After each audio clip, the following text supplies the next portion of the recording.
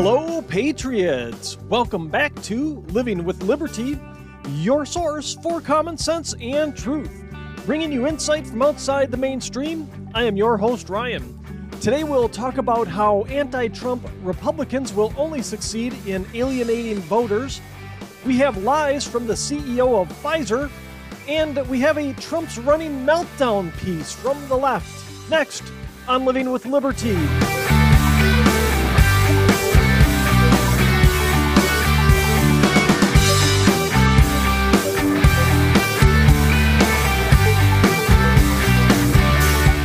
The difference between Democrats and Republicans when it comes to their candidates running for office. Democrats won't try to outright damage their candidates by publicly stating, "We can win with anyone else except them."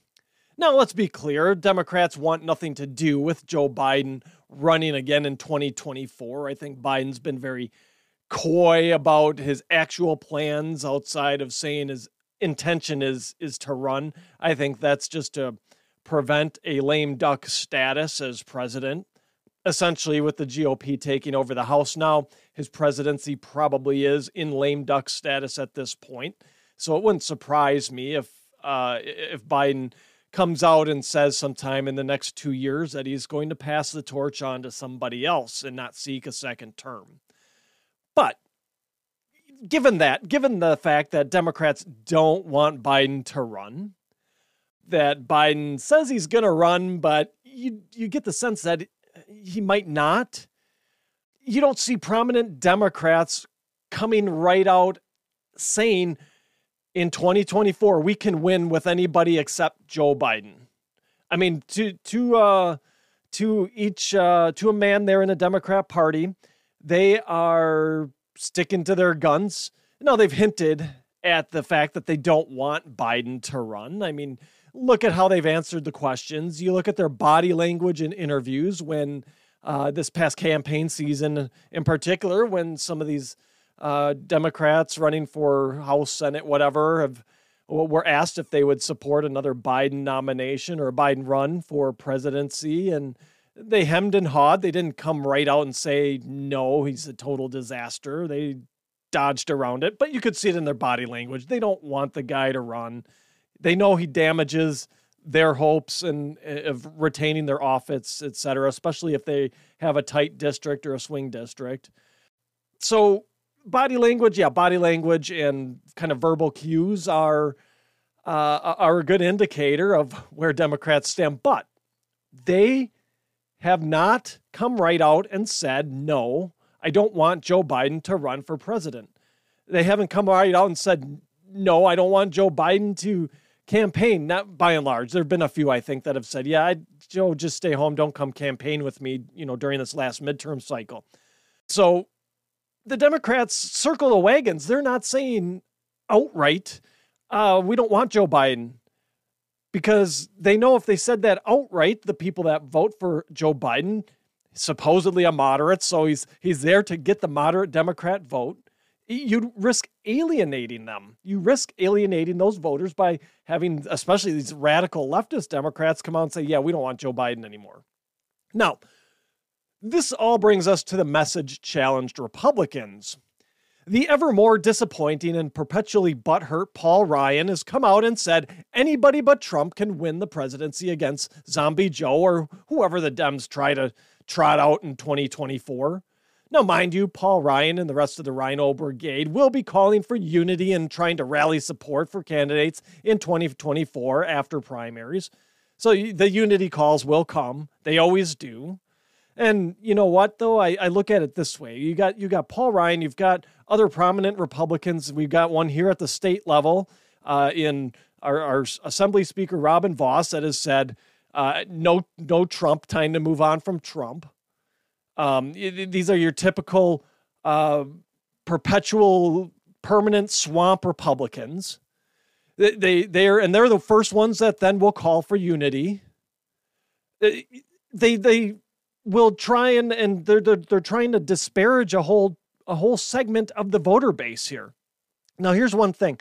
As disgusting as the Democrat mindset can be, their policies, etc., their commitment to unity And staying on message is an admirable quality. Yes, I mean, we can learn from them. Everything in our surroundings and in our life here is a learning opportunity. And this commitment to unity, this commitment to not outright disparaging somebody within your own party on your own team, and staying on message like the Democrats do, as disgusting as they can be with some of their policies and their rhetoric, is an admirable quality, one that the Republicans would do well to learn from. They haven't figured this out yet. They consistently get their ass handed to them in the messaging game. Even when the message coming from the Democrats isn't on the Democrats' side, the Republicans still seemingly get their ass handed to them by the messaging game.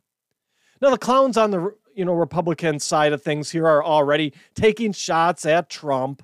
And the thing is, we don't even know who else is running for the GOP yet for president. Trump's been the first one out of the gate to announce. So we've already got, the swamp taking their shots at Trump. We don't know. We could end up with a bunch of other McCains and Romneys out there. And honestly, you know what? Most hardworking Americans that are conservative are done holding their nose, voting for McCains and Romneys. They will probably just stay home. And that's what these idiots in the Republican Party don't get. They don't understand this movement that Trump has started. It's not about Trump. Yes, some people want to make it about Trump and that Trump's the only one that can lead it. No, the grassroots of this thing has taken hold now. And whether Trump's a nominee or not, fine. We have other candidates that are ready to take up that mantle, that have been taking up that mantle, like your Kari Lakes, your Ron DeSantis's, Glenn Youngkin in Virginia. You have others who are rising up now to take the lead in this America First movement. And swamp Republicans are just as bad as Democrats, and they don't understand what this is about, that it is more than just Donald Trump. They think by attacking Trump, they'll keep him out of office and stop making the Republican Party look bad, or whatever they think. I don't know what they think. I think they're very insecure in their own mindset, in their own kind of abilities, and that's why they've got to disparage Donald Trump, because he's actually someone that took charge and led, where we've seen a lot of Republicans that have just sat back, sat on their hands, and done nothing but cater to the Democrats. They don't like that. So they got to try and take him out, and they're trying to take him out early without even knowing who else is going to run on the GOP side. It's ridiculous. I mean, right out of the gate here, we have the Trump haters in the Republican Party alienating potential voters that they will later seek to hit with a message of unity, that they will later seek to support their preferred candidate. Call it their preferred candidate. Let's say Trump doesn't win the primary in 2024. Let's say it's someone in the mold of Romney or McCain. These are going to be the same ones that have gone and alienated people with their Trump hate right out of the gate, that are then going to go back to these voters and say, hey, let's all circle the wagons. We got to get behind, McCain Jr. here and win this thing and win the presidency. It'll be the same people. Watch. The same people that are now sowing division in the party will be the same ones later calling for unity. Mark it down. I look at it like this. Either Trump is part of the Republican Party or he isn't. And considering that he is seeking the GOP nomination for president, I would say he's part of the party. And if Republicans are going to beg us for unity, it's probably smart that they don't publicly disparage candidates. Let them do that to each other during the primary. You have candidates beating up on each other during the primary. Fine. How much impact that has down the road? Probably not much. I think people understand that's the politics of the thing, and how those primaries run. But you don't need people at the top, the leadership, coming out and getting involved in kind of meddling and trying to steer the narrative and disparage a candidate right out of the gate. Now, the other thing with disappointing Paul Ryan here is he also seems to be solely blaming Trump for the GOP's underperformance in the midterms. He had this to say about it. I think Trump's kind of a drag on our ticket.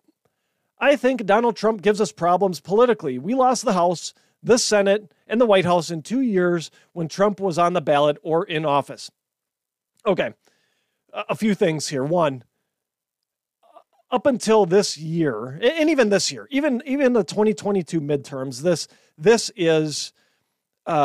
fits with the trend, right? The party in power, especially in the White House, typically loses seats or loses the House and or Senate during the midterms. That's just how it is.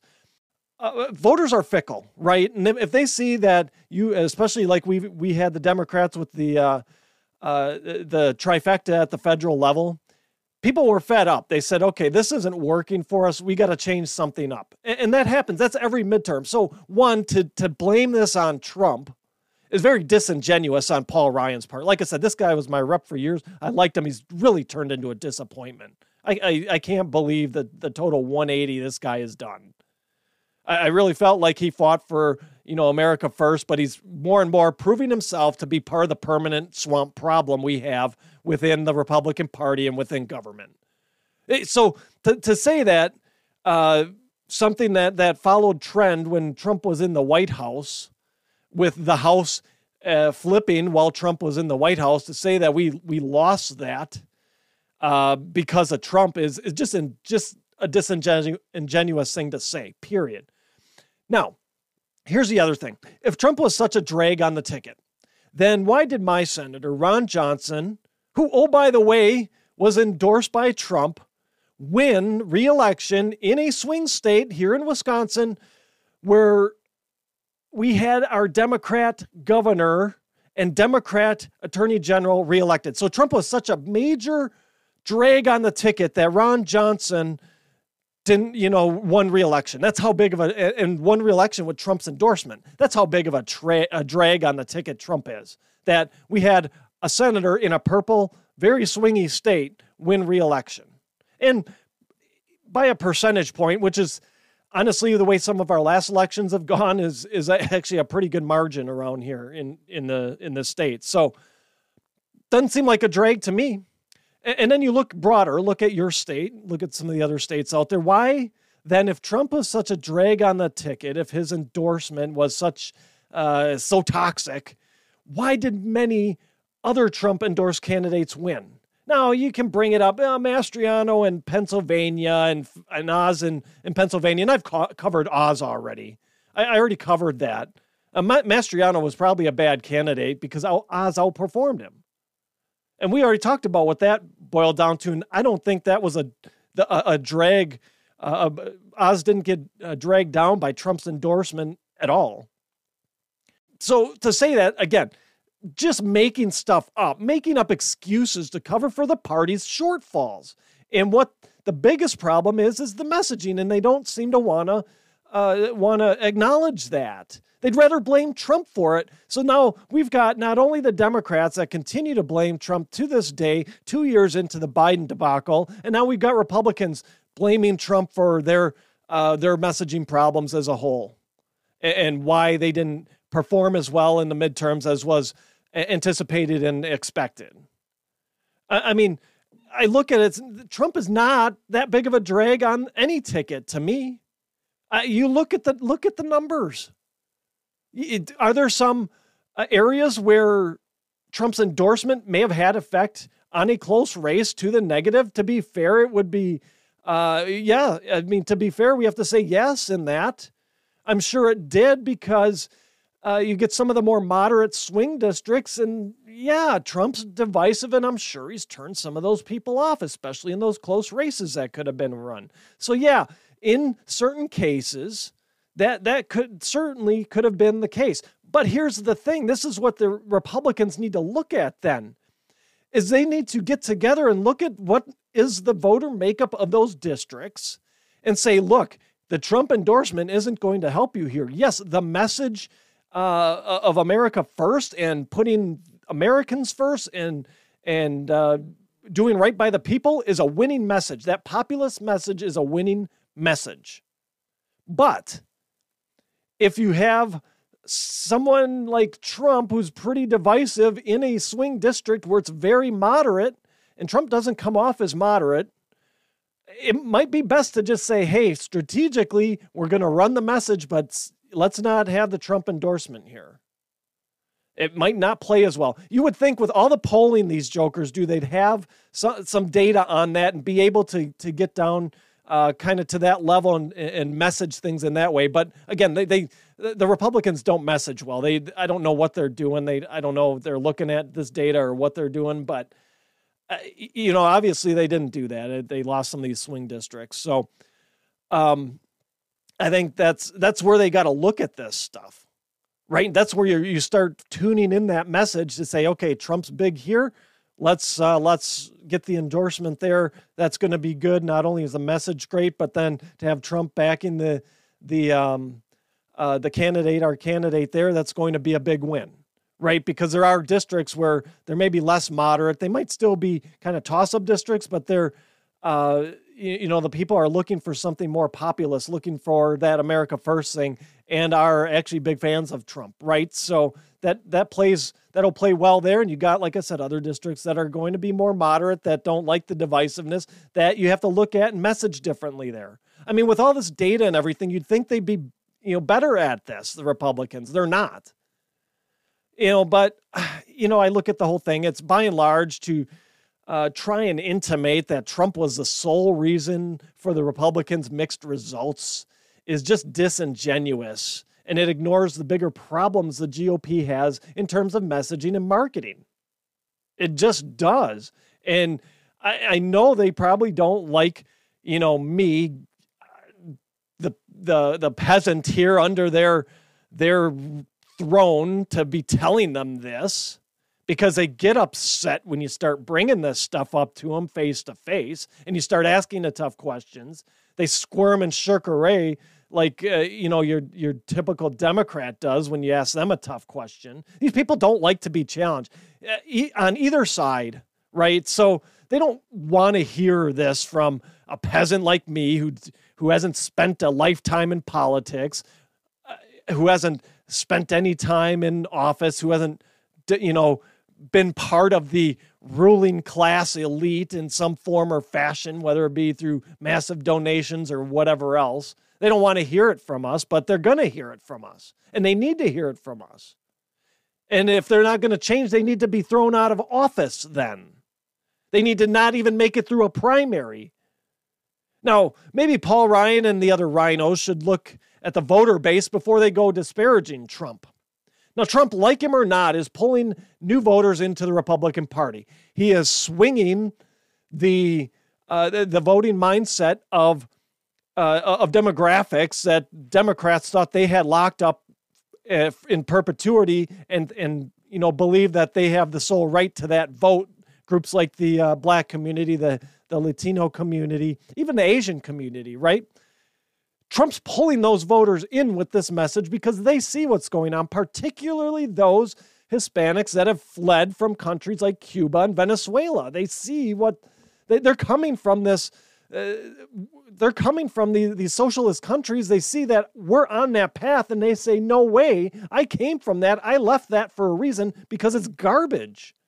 So Trump, like him or not, he's pulling in these new voters. He's pulling in these new groups of people. He's building this alliance. And you know what? He's been much more effective at it than the old rich white guys currently running the GOP ever could dream of being.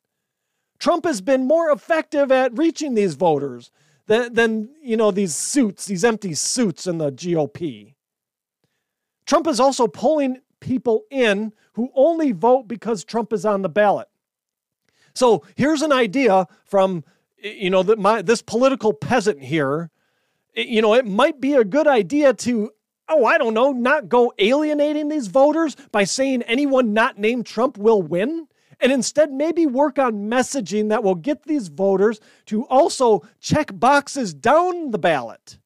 You got voters that just vote for Trump and that's it. They check off the presidential ticket and that's it. And you have all these other down ballot races.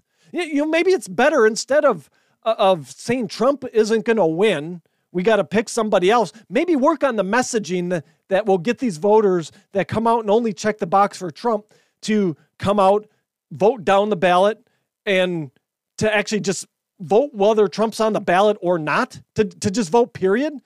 Because these voters will stay home. If they're just, I'm just going to vote for Trump, Trump ain't on the ballot, well, I'm just going to stay home. You can take that to the bank that's what's going to happen. It's guaranteed.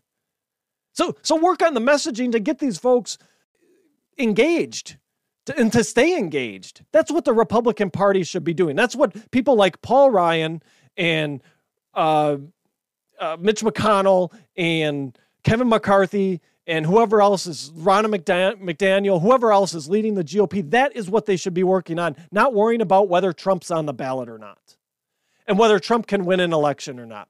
The people will make sure that we will get the candidate that we will turn out and vote for. That's not up to them. So these butthurt establishment types, instead of doing that, they would rather cling to their own little fiefdoms instead of doing what's good for the people, the party, and their country, honestly.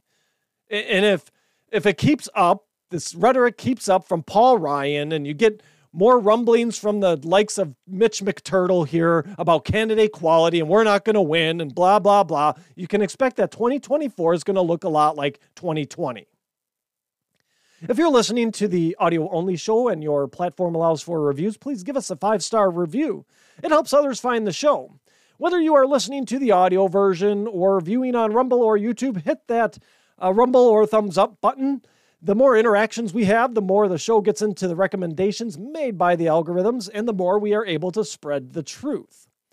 All right, moving on to a story that for sure will be tagged with a COVID banner when I post it, and it might get this episode wiped off a screw tube again, citing facts and everything. It appears that the lying Pfizer executives are at it again. I have an Epoch Times piece here titled Pfizer CEO Claims COVID Vaccine Will Be Free for All Americans. Critics Push Back by Jack Phillips. Now, apparently, Albert Bourla, the CEO of Pfizer, claims their COVID dart will be free for all Americans because insurance companies and other groups will pay the cost. All right, how did this jabroni get to be a CEO of one of the largest pharma companies in the world?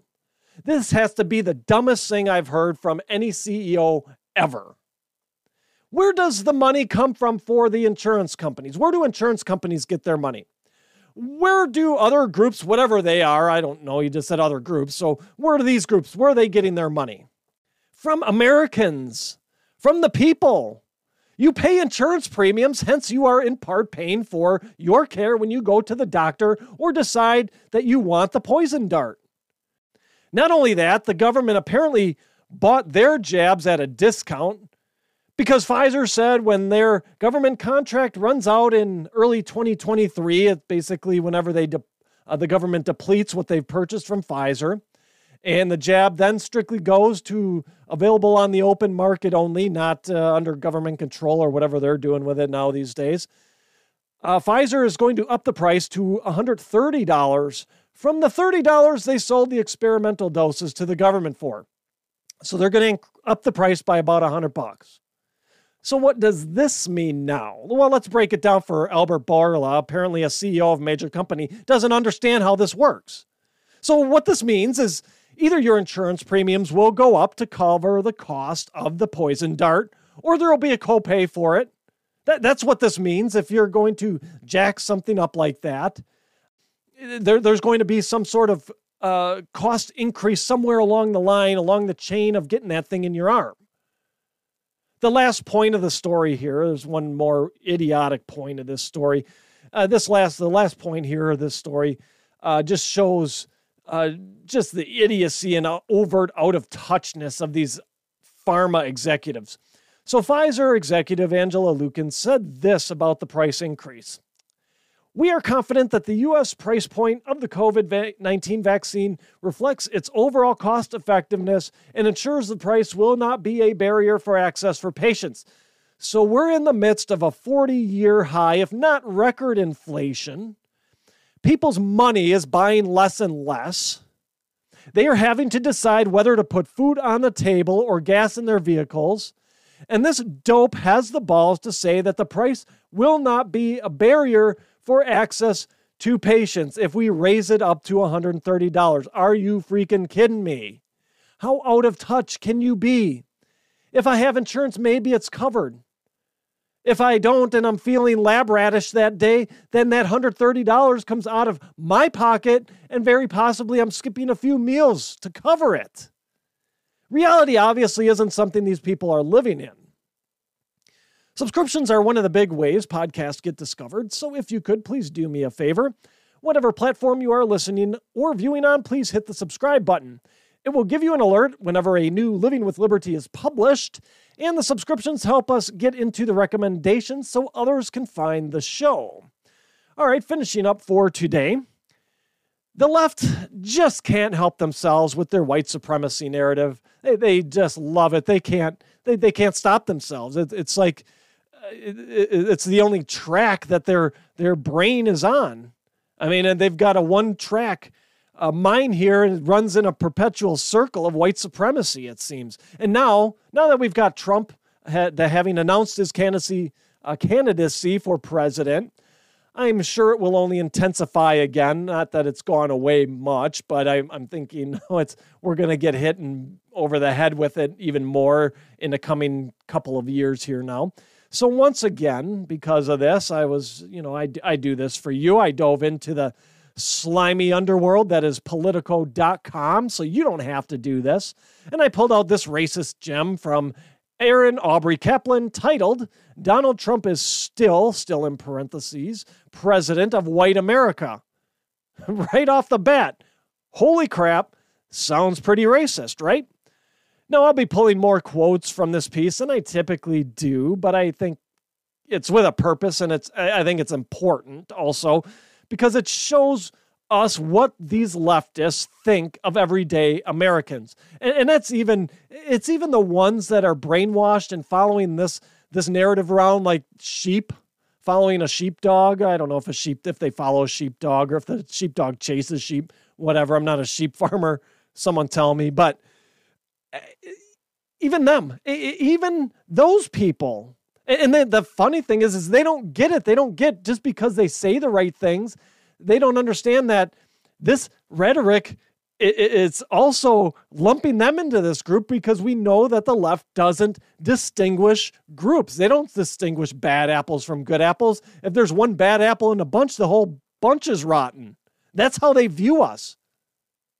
So now one can only hope that, the more this ridiculous crap comes out and is published and whatever, one can only hope that the left, more of them on the left anyway, wake up and realize that they too are being part of the group that is being vilified, that they are also, once they're done, once these lunatics are done with the ones that people like us, I guess, conservatives who at this point are just like, I don't care, that they will come after those that have bought into the ideology at some point or still do, and they'll be looking for perfection from them, and that's not a standard anybody can hold. So those folks that are bought into the ideology will also then come under this attack, this vilification of being white supremacists, etc. So I don't know what it takes to get these people to wake up. Hopefully they do, but it's not, honestly, when they do this crap, they're not just talking about white conservatives. It's all white people. And the only difference is white conservatives say, we're not apologizing for anything. We're not racist. Everybody's equal, etc. Things we've covered on this show many times. And, those on the left, they'll keep apologizing. And that's what gives these people their power to keep spouting this nonsense.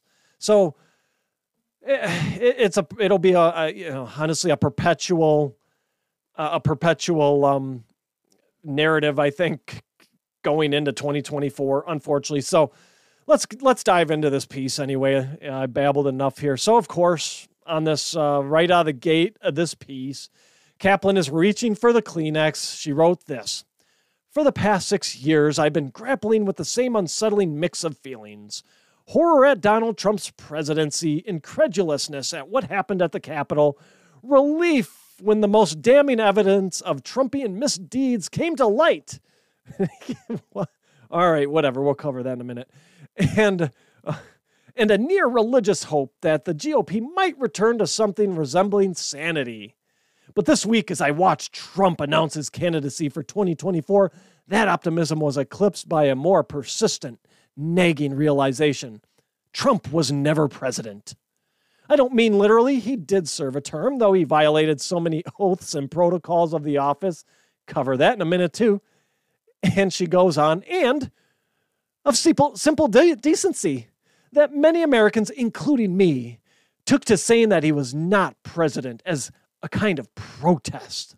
All right, like I said, I can't get through some of this stuff without laughing, but we've got a lot to peel off here first. It seems another keyboard and mouse were shorted out from a massive amount of ugly crying over Trump. I wonder how many keyboards Kaplan went through here. She kind of wrote this piece up. Anyway, second, what were we told when Obama was president? That, what was it? It wasn't okay to say that Obama wasn't my president, right? We heard that. Oh, well, yeah, suck it up. He's your president. When people would say, Obama's not my president. He's not my president. Suck it up. He's president. That's what they told us, right? But we look at it here. Now, because this is coming from the correct perspective, it was fine. It's fine. It's fine for these butthurt lunatics to say, Trump is not my president in protest. It's fine for them to say that. Hypocrisy at its finest. You know what? This isn't even the meat of this whole thing, though. This isn't, we looked at that whole statement. What misdeeds came to light? Tell me what Trump has been convicted of yet. I'm waiting. What misdeeds has Trump been in front of a court? What misdeeds has Trump had charges brought up? Not the fake impeachment charges. Not the fake Russia hoax that has been debunked thousands of times over. What Trump misdeeds came to light? January 6th, what have they brought that said Trump caused this? You know what I've seen? I've seen tons of evidence that the FBI was embedded in that thing, that our government was, I dare say, colluding against the people. So what Trump misdeeds are there? So there's that. There's this, too. What oaths of office did Trump break? I'm waiting. I can rattle off several that Biden has already broken and Obama before Trump. I can rattle off several oaths of office those two clowns have broken. Now, of course, Kaplan makes no note of these broken oaths, nor does she link to any sources outlining what oaths of office Trump broke. So obviously it's just a statement to pander to the drooling mouth breather that's reading this crap. That's all that is. Trump violated simple decency. That's another great one here from Aaron. Really, Trump broke or violated simple decency. Really. It's okay for the press to not have the simple decency to treat the office of the president with respect, but then it expects to be treated like royalty. Trump was under attack the moment he came down the escalator. He's been labeled a racist, continues to this day, a homophobe, a misogynist, and whatever other name that the left wants to come up with. He was hit with a Russia hoax. Sorry. Respect is a two-way street, Aaron Kaplan. And the press decided that honest, tough questions were going to be thrown out the window in favor of activist lies. So what norms did Trump break here? What decency norms did Trump break here that he wasn't already getting from the press, that he wasn't already getting from the swamp? Normal decency, that was thrown out the window. I mean, what do you expect someone to do? You take a shot at them, they don't take a shot back? They don't defend themselves in the face of lies? Come on. Grab another keyboard and Kleenex. You got to show respect to get respect here. That's how this works, Aaron Kaplan. Now, the next line from this piece is a real doozy. Kaplan wrote this. Then it hit me. Trump was and continues to be the chief executive not of a nation, or of the Republican Party, or even of a cult, but of a culture, namely a culture of white supremacy. Wow, Aaron's hamster wheel must have really been smoking trying to come up with this must-have line of insight. The thing is, these clowns can't even point to one instance of white supremacy in this country. Not one. You ask them, they squirm and they try and point back to slavery and Jim Crow laws and pre-civil rights times in this country, which we have to acknowledge, right? That's our history. We acknowledge it. We learn from it. We move on. We've gotten better. So what culture of white supremacy is here? Again, no link to any sort of data, of facts, of an instance of white supremacy here, and the whole systemic white supremacy that they want to throw out there too. Where is it? Last I saw, we didn't have separate bubblers. We didn't have separate counters for people to eat at based on their race. We didn't have people that were told to get to the back of the bus. White supremacy hasn't been a thing in this country for years, decades.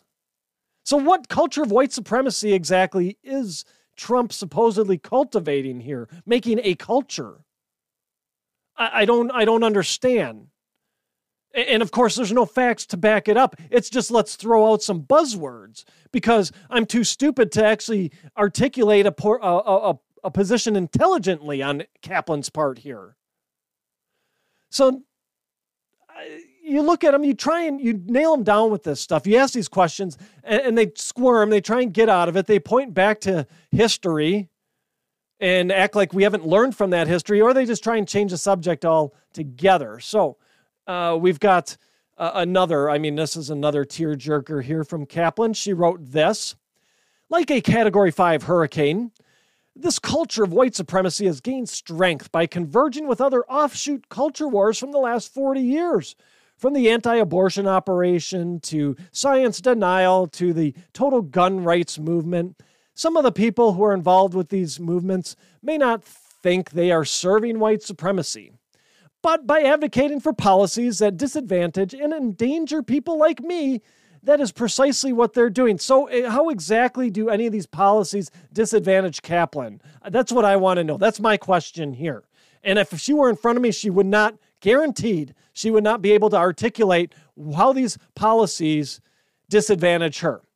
So I looked up at Erin Kaplan. She lives in LA, Los Angeles. The way crime is there these days and the fact that they release violent felons there faster than Nancy Pelosi can down a martini, you'd think she'd be all in for things like the Second Amendment so she could defend herself. She should be all in for the Second Amendment not being infringed. So she's not disadvantaged when she comes face to face with a violent criminal who ignores the gun laws that are out there in California. So tell me, how are gun rights disadvantageous? I mean, honestly, in LA, we're not far off in LA from sending in Snake Plissken to start extracting people. That's how LA is, right? We're about ready to call Snake Plissken in here. How about the science denial? It's the science denial. Who's denying the science? Who's the biggest science denier? People ignoring basic biology and thinking that girls can be boys and boys can be girls. Throw the nonsense of gender as a social construct out the window. That's not how this works. You can't say that and then say, I'm for science. It doesn't work. You can't say, I'm a furry, I'm a cat, and you're a human being. That's not how this works. Gender and whatever all this other crap is, it's not a social construct. So who's the biggest science denier? People ignoring that basic biology, or the ones who cite study after study about the failure of all the actions taken to try and combat COVID? So who's a science denier there? Then to prove that she doubles as a circus clown, Kaplan cites this study published in the Journal of Democracy. Boy, that I'm sure I didn't look that one up, but I'm sure if you go and go look it up, it's probably actually more like the Journal of Tyranny. But anyway, so Kaplan cites this study published in the Journal of Democracy. It's titled, "The Rise of Political Violence in the United States." And guess who it's by? None other than our friend Rachel Kleinfeld, who we shredded in the last show. Kaplan writes this about that Kleinfeld dumpster fire here. She says this, "Rachel Kleinfeld finds that white supremacy and the propensity for political violence is coming overwhelmingly from the right. But most alarming is how truly mainstream it is." Do you see what they're doing here? So we're 2 years. I'm looking at my calendar here. We're 2 years from a presidential election, right? They're starting to ramp this narrative up now about how political violence is mainstreamed on the right now. It's only growing. We need to be afraid of the conservatives, of the right, blah, blah, blah, blah, blah. That's what they're doing here now. They're ramping this rhetoric up. And guess what it is? It's violent rhetoric. That's the whole thing about it. The way they go about in saying this, it's violent rhetoric from the left. Now, we spent time in the last show giving numerous examples of how political violence is a Main Street Democrat leftist issue. We spent tons of time on that. I'm not going to rehash that all here. Go to about the 30-minute mark or so of episode 141 to get the full rundown of the examples we gave, and I'm sure you have your own. There's many others. The point here that we're making is that the left are the purveyors of the political violence. It's the left. And the fact that Kaplan can't go anywhere but another hacktivist leftist to find information to support her claim of political violence and white supremacy rising on the right and mainstreaming on the right is quite telling. You got to go to these far fringe sites and thinkers to find this stuff, to put in an article to try and make a point that is a very, very, very, very weak point. You're not even making a point, because anybody with any sense will go and look at that, do a quick click on the links you provided, see that it's such a slanted article and that everything, data-wise feeding that article is also very slanted, and they're going to throw it on the garbage, as they should. It's not, you're not making any point here other than pandering to the drooling mouth breathers. That's all this is. Now, Kaplan did also pull this from our friend Rachel Kay's piece here. She said this, "Kleinfeld says the violence-prone target white women like Michigan Governor Gretchen Whitmer or Nancy Pelosi, as much as people of color, and the two expressions of violence seem to go hand in hand." Here's the deal. The Whitmer thing was debunked as the FBI embedding within a bunch of Trump haters to get them to plan to go after Adolf Whitmer and then try and bust them and show that, it's Trumpers are going after Whitmer. And Pelosi, you know what? I'm sure she has gotten her share of threats over the years. The woman's been in government forever and been, a leader in government, the Democrat Party, forever. So I'm sure she gets her share of threats. But I'm going to go out on a limb and say there are just as many, if not more, threats from the communist lunatics on the left that don't think she's gone far enough left as there are from fringe righties whom, by the way, we totally disavow as conservatives and people true to the Constitution and the values of this country. So don't even I don't know why you call it the right. We don't have anything to do with these people. Someone says they're on the right, we run so far away from them, faster than, Pelosi downing that martini. I don't get it. I don't know how you think that's even an argument that the violence is coming from the right. It's not. We totally disavow that. We believe that political violence has no place in the political process. Unfortunately, the Democrats and the left don't think that way. We do on the right. And if you're a true conservative, someone that's true to the principles of this country, free and fair elections and all that, that is your mindset. Now I'll finish up with this. And it's probably the most true thing in the whole piece, actually. You'll love it, I think. I think you'll love it. But it's a quote that Kaplan cites from a political analyst named Steve Phillips, who by all accounts appears to be a social justice warrior of his own. But here's the thing. No, he he had this moment of truth. He had a moment of truth. The quote goes like this, and this is from Steve Phillips. Democrats have no cultural competence, Phillips says. They suffer from implicit bias and ignorance. Oh, now old Stevie hit the nail on the head with that one. He's spot on with that one. So at least there's one social justice warrior out there who seems to actually have a handle on reality. Now, before I go, don't forget to tune in live to Rucksack Radio on Tuesdays at 7 p.m. Central for Laughs and Liberty with Tom and me. You can watch us live on Riverside FM, Rumble, YouTube, or Twitch. It's simulcast across all those platforms. We'd love to engage with you all in the chats. We get questions, we get comments, we bring them up on the show as we see them. It's a great time. We love interacting with you guys in that way. So tune in 7 p.m. Central, Laughs and Liberty on Riverside, Rumble, YouTube, or Twitch. Friends, that's my show for today. Thank you for tuning in. Please check out my website, livingwithlibertypodcast.com. There you'll find links to my past shows, my original articles, as well as other resources to help arm you with knowledge in fighting off the prevailing narratives of the day. While on my website, shop my store, Living with Liberty Outfitters. Lastly, I'd be so grateful if you shared, subscribed, and left a positive review of the show, should your listening platform allow. Subscribing helps us move up the charts and helps more people find the truth.